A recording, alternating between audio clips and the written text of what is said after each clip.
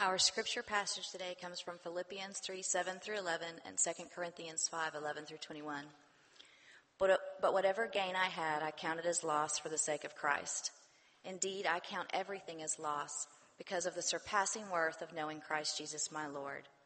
For his sake I have suffered the loss of all things and count them as rubbish, in order that I may gain Christ and be found in him, not having a righteousness of my own that comes from the law, but that which comes through faith in Christ, the righteousness from God that depends on faith, that I may know him and the power of his resurrection, and may share his sufferings, becoming like him in his death, that by any means possible I may attain the resurrection from the dead. Therefore, knowing the fear of the Lord, we persuade others.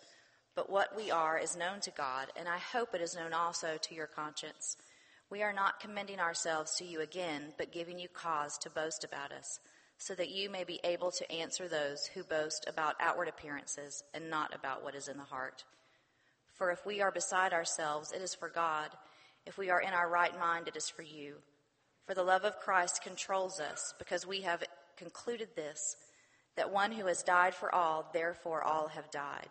And he died for all, that those who live might no longer live for themselves, but for him, who for their sake died and was raised. From now on, therefore, we regard no one according to the flesh. Even though we once regarded Christ according to the flesh, we regard him thus no longer. Therefore, if anyone is in Christ, he is a new creation. The old has passed away. Behold, the new has come.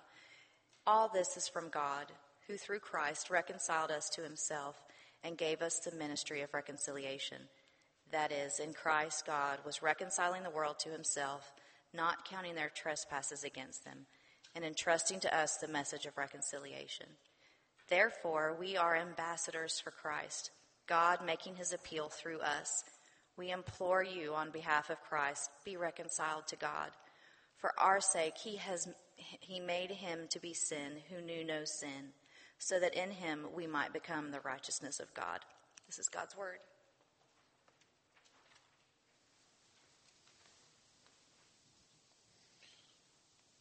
Amen. Thanks, Kim.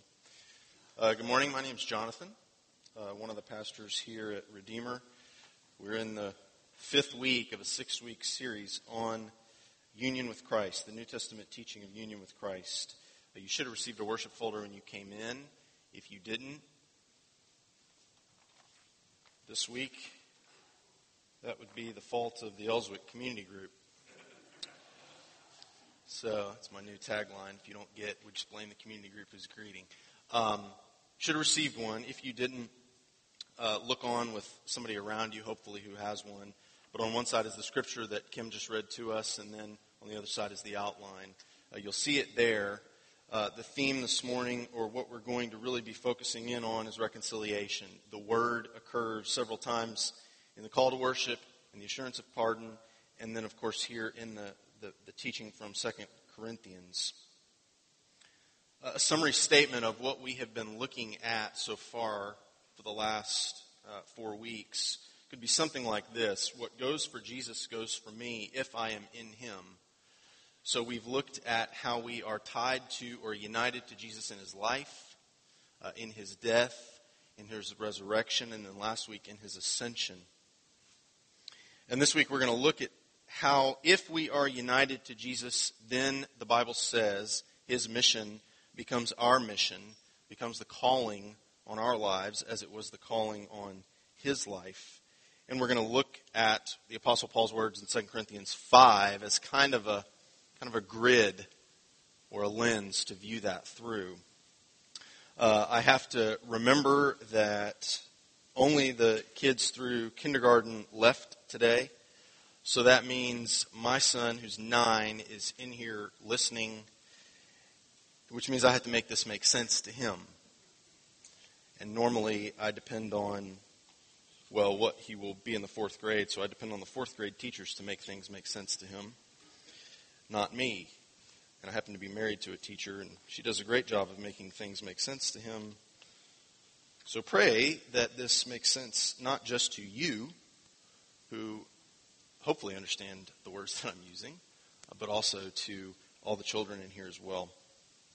It really is my desire to make that happen. So let's look this morning at the outline. There's 3 points for you there. They're all centered around reconciliation. I tried to get 3 M's, but alas, I couldn't do it. But I got reconciliation in there all 3 times. So I was kind of pleased with that. It's the little things that make us pastors smile. First, the need for reconciliation. That is why we need it. Secondly, the means of reconciliation, how we get it. And then thirdly, the ministry of reconciliation. That is the result of our having gotten it, right, in our lives. Because Paul says very clearly here, we have been entrusted with or given this ministry or this message. And as a result, we are ambassadors. And so we're going to talk about that as we go. So first, the need for reconciliation. Why is it needed? How is this idea related to the doctrine and the teaching of the union with Christ? And how does Paul work it out here? Well, first, let's break down this very long word, reconciliation. It really means something like to bring together again or to reunite. Something that was once together has been broken. And so to reconcile means to make it whole again. It can also mean something like to make 2 apparently conflicting things compatible or consistent with each other.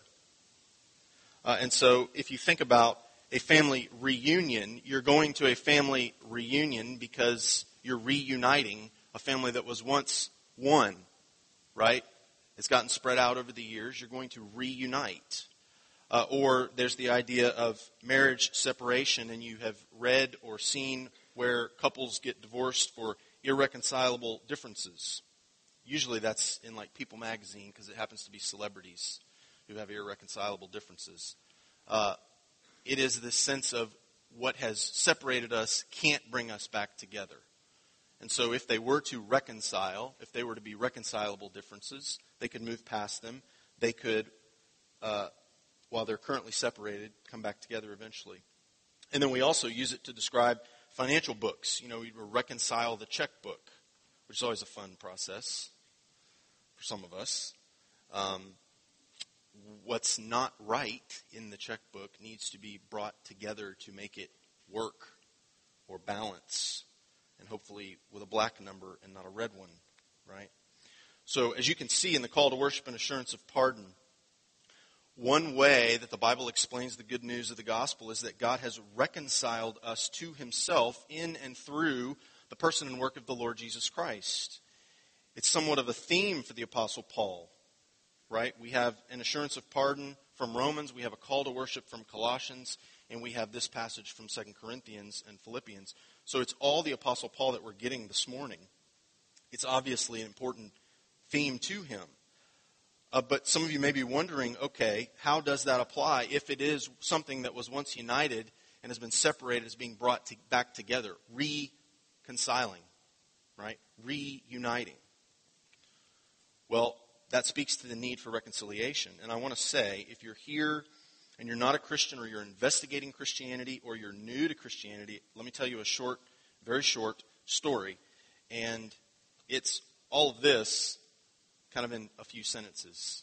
So I'd invite you, again, if you're new, you're investigating, what is the Bible about? Start on page 1, start reading. You'll get a more detailed version of what I'm going to share. But it's basically this. God originally created humanity for relationship with him.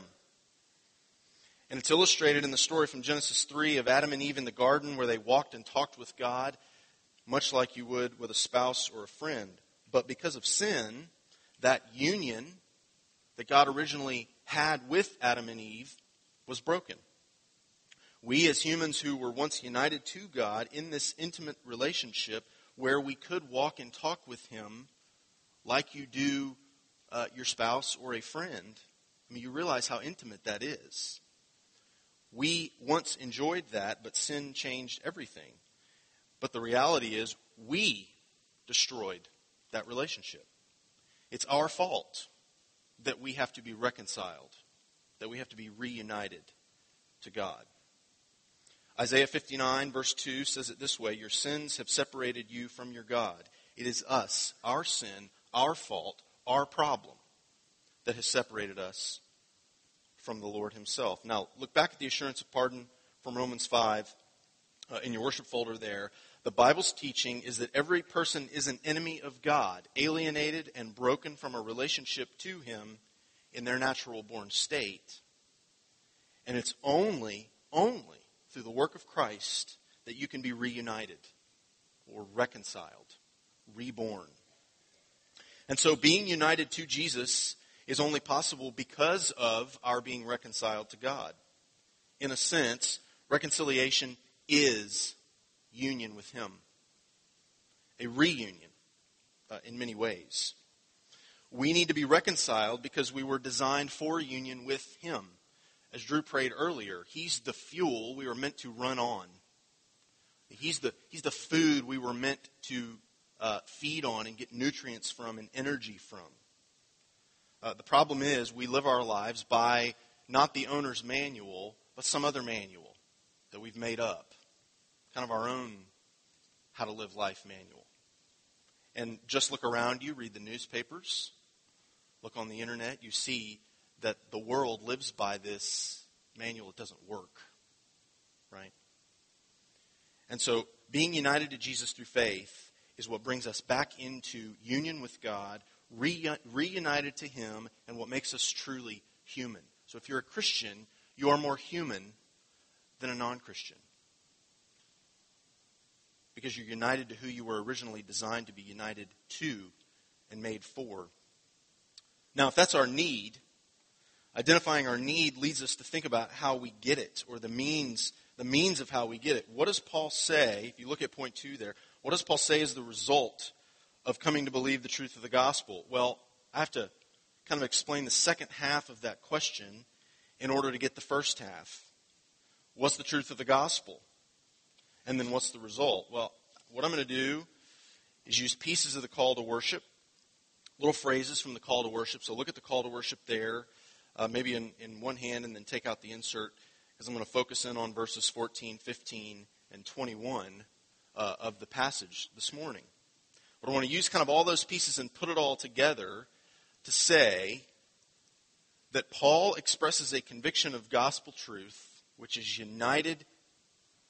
which is being united to Jesus by faith, and it's this: because Jesus died, and we've been talking about this the last few weeks, because Jesus died, we died.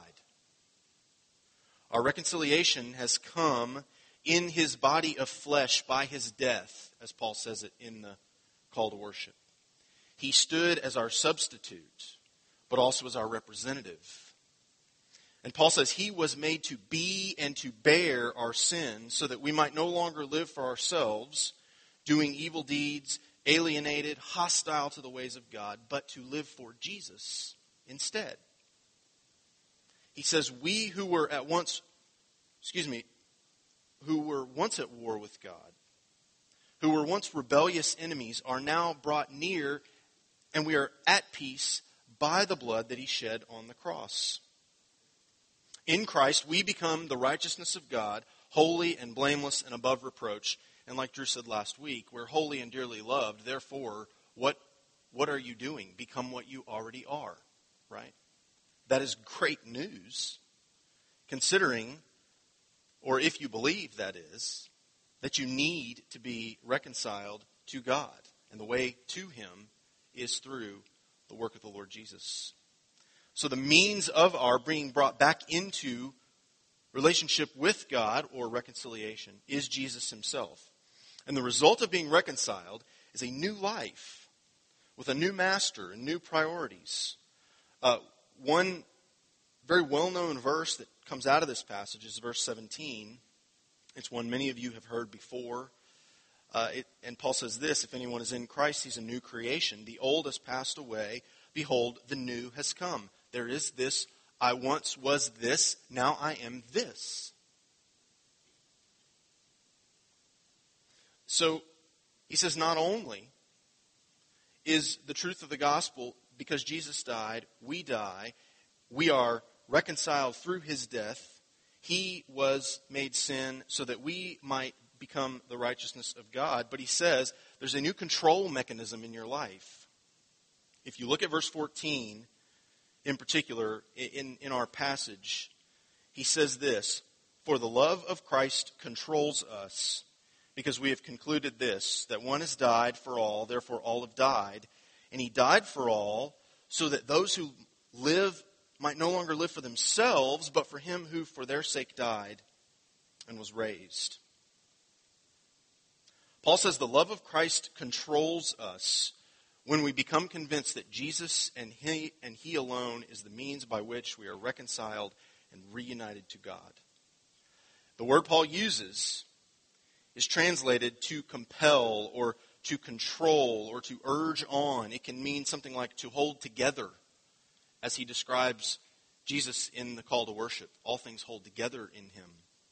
What holds me together as a Christian is the love of Christ for me. It's what constrains me.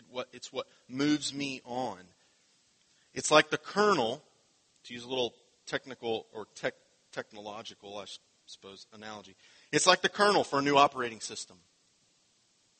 It's like going from being a Mac to being a PC, although when you're going from a non-Christian to becoming a Christian, it's more appropriate to say you'd be going from a PC to a Mac.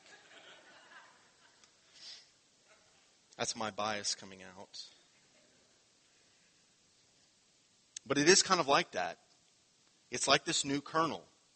And the kernel, or the kind of the foundation of Windows, the way it looks technologically, is incredibly different from the kernel or the foundation of the Mac OS 10 point blah, blah, blah, blah, right?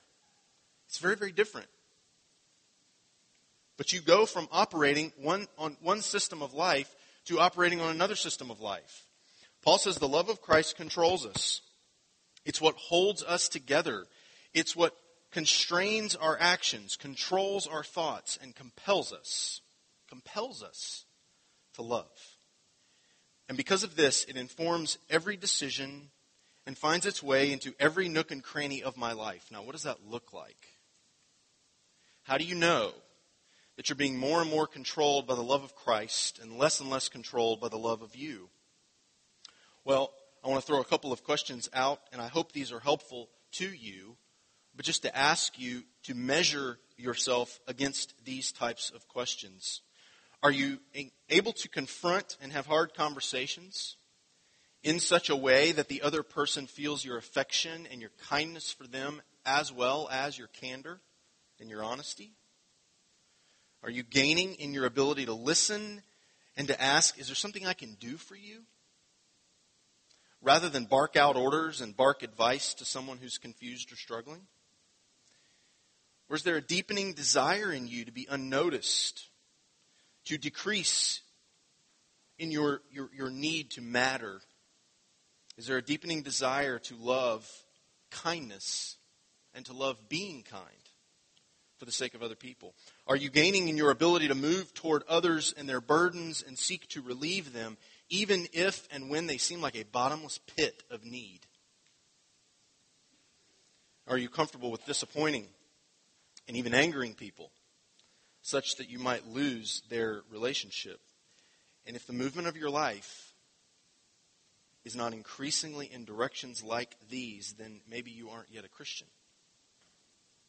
Maybe you aren't convinced of the gospel's truth. Maybe you aren't being controlled by the love of Christ.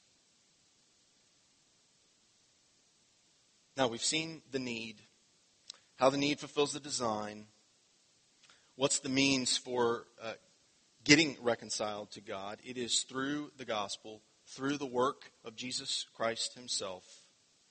The result of that being that the love of Christ controls us.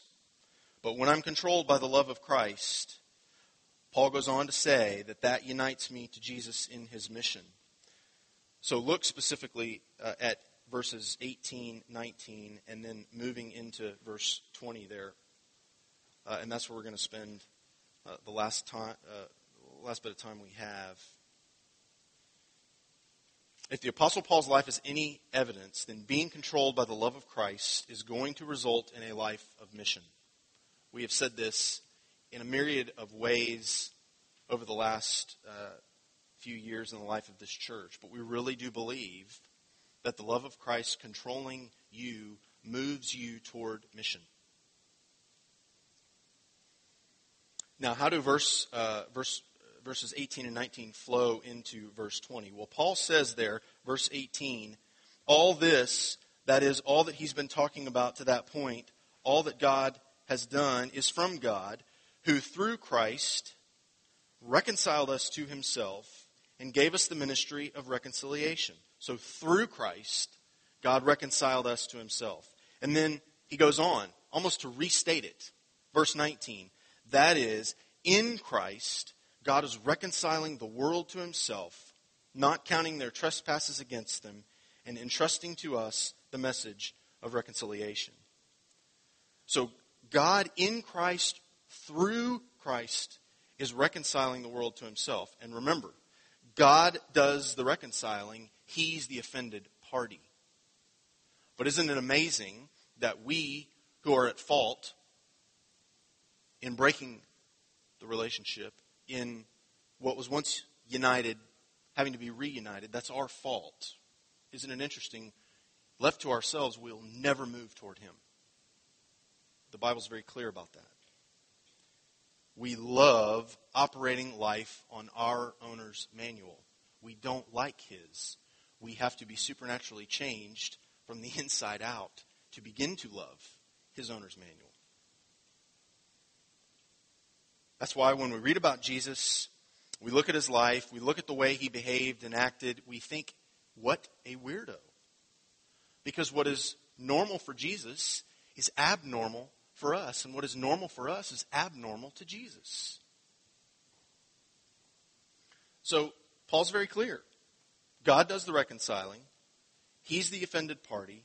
We're at fault. But in turn, as he reconciles us to himself, he gives his people, he entrusts to them a ministry of reconciliation. And because he has given that to us, we become his ambassadors. Verse 20. Therefore, we are ambassadors for Christ, God making his appeal through us. We implore you on behalf of Christ, be reconciled to God. Now, what did Paul have in mind with this idea of ambassador? When you think about an ambassador today, an ambassador of the United States in another country really has authorization to speak on behalf of the United States. He or she represents the United States. They speak for the president. In the first century, ambassadors, and the idea in Paul's mind, is more along the lines of someone who went into the enemy camp. If you have two opposing armies, they would always kind of camp here, you've got this field or this gap in between them. And the ambassador, his job was to go into the enemy camp, across the lines, and give the enemy the terms of peace on behalf of their king. They, like an ambassador today, was authorized to speak for their country, for their king, for their president, as if the king himself were speaking. But they were unarmed. They never carried a gun, a spear, a shield, a weapon of any sort. All they had was a word of their king.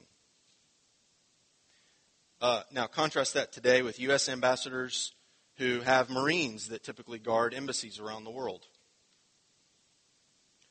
But ambassadors for Christ, according to Paul, have only one thing, and that is the word of their king. Many times, as a result of that, they were slaughtered because the enemy king wanted to send a message back to the king who sent the ambassador, you're not taking my land, you're not conquering me. No, sir. Not having it.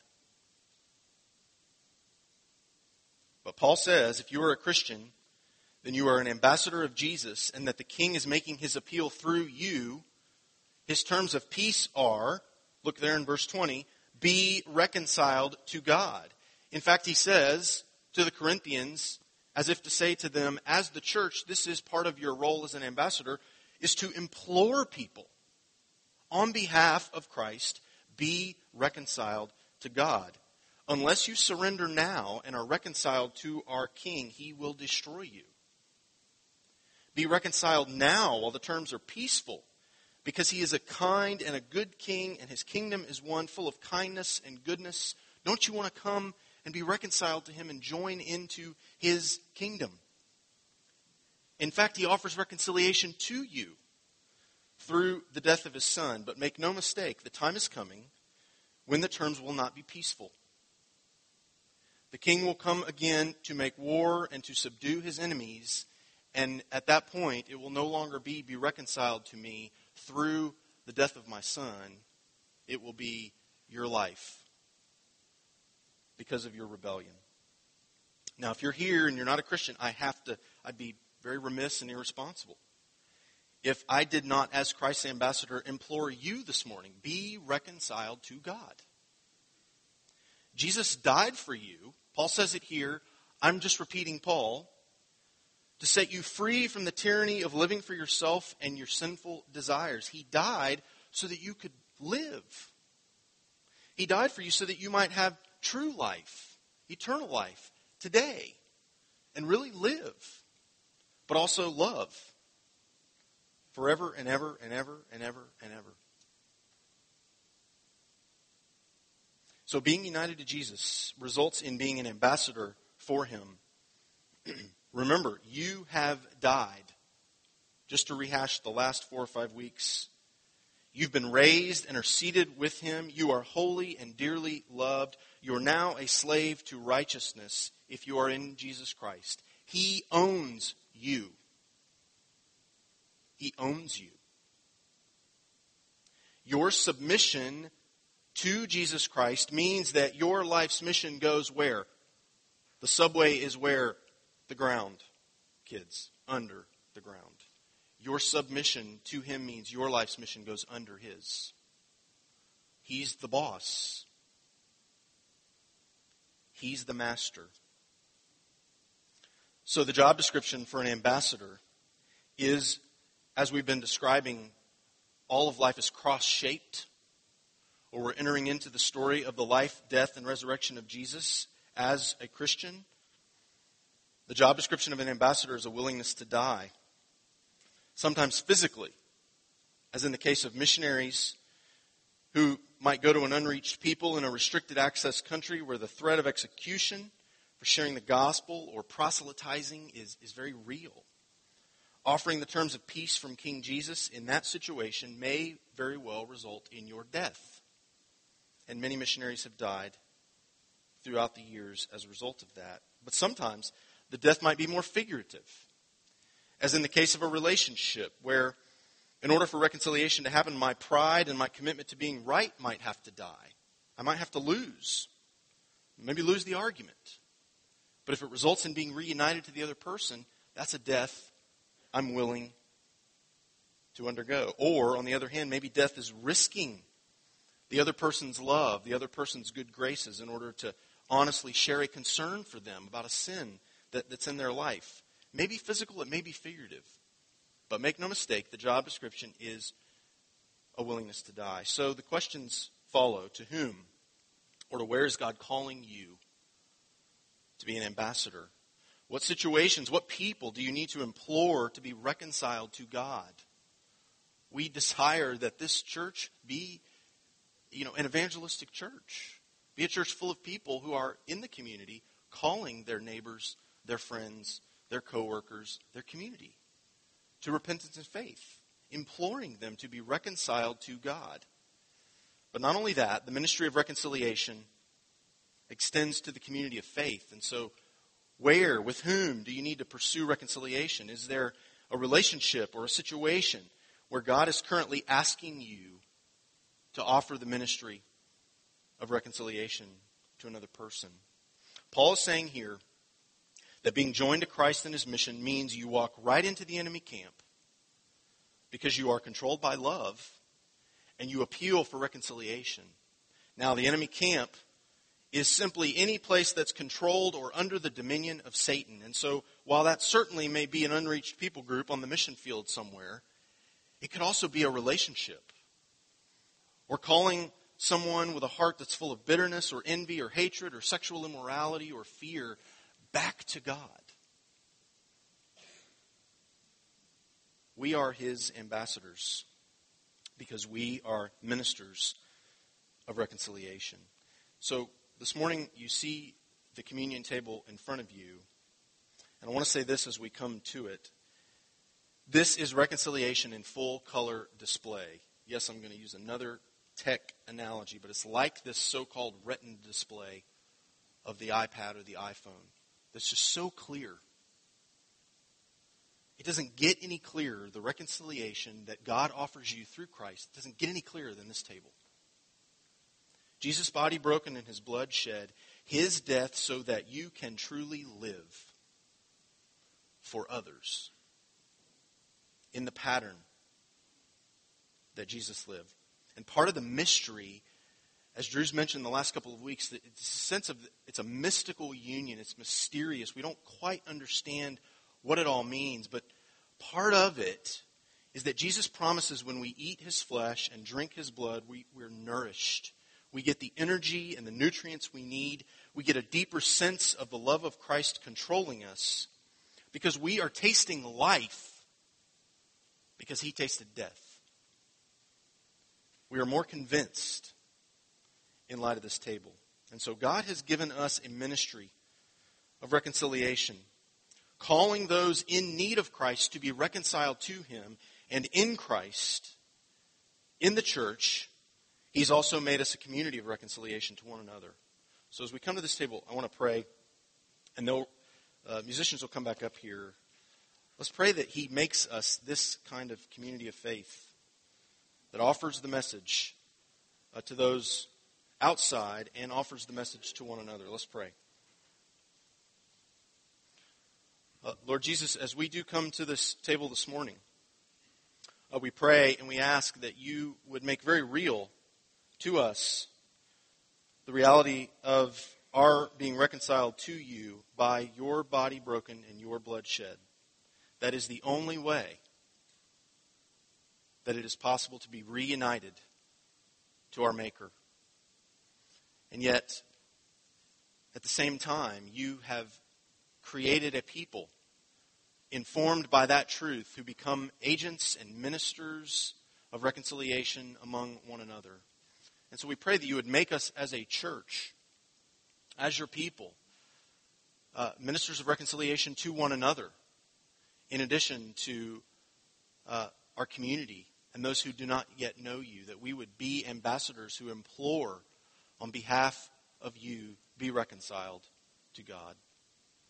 So Lord Jesus, come by your Spirit and continue to make these truths more and more real to us, and continue, especially as we get this full color display of your body broken and your blood shed in front of us. Continue to come. Make these truths more and more part of us so that we would go out and be ministers of love and reconciliation to our world. And we pray in Jesus' name. Amen. If you would stand, each month when we take the Lord's Supper, we say the Apostles' Creed together.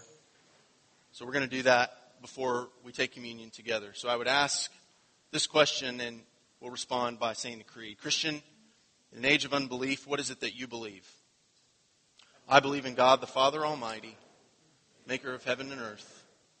I believe in Jesus Christ, his only Son, our Lord, who was conceived by the Holy Spirit, born of the Virgin Mary, suffered under Pontius Pilate, was crucified, dead, and buried. He descended into hell. The third day he rose again from the dead. He ascended into heaven and is seated at the right hand of God the Father Almighty. From there he will come to judge the living and the dead. I believe in the Holy Spirit, the Holy Catholic Church, the communion of saints, the forgiveness of sins, the resurrection of the body, and the life everlasting. Amen. You can be seated. Amen. Real fast, we will be having the ski party. Just a reminder, 4 o'clock. If you don't know where Josh and Heather live, their address is in the worship folder, I think in a couple of places. So you can MapQuest it or GPS it or call somebody and find out where it is. But love Ask to have. Bart. Sorry? Ask Bart. Ask Bart. He knows where it is. But that'll be from 4 to 8. You're all more than welcome to come. Please come out and join us in that. I'm sending you off with this benediction very much as another source of energy, food, confirmation that as you go, God goes with you. to accomplish the work that he has set before us in this place, among each other, and in our community and world. So receive the benediction as you go. May the Lord bless you and keep you. May the Lord make his face to shine upon you and be gracious to you.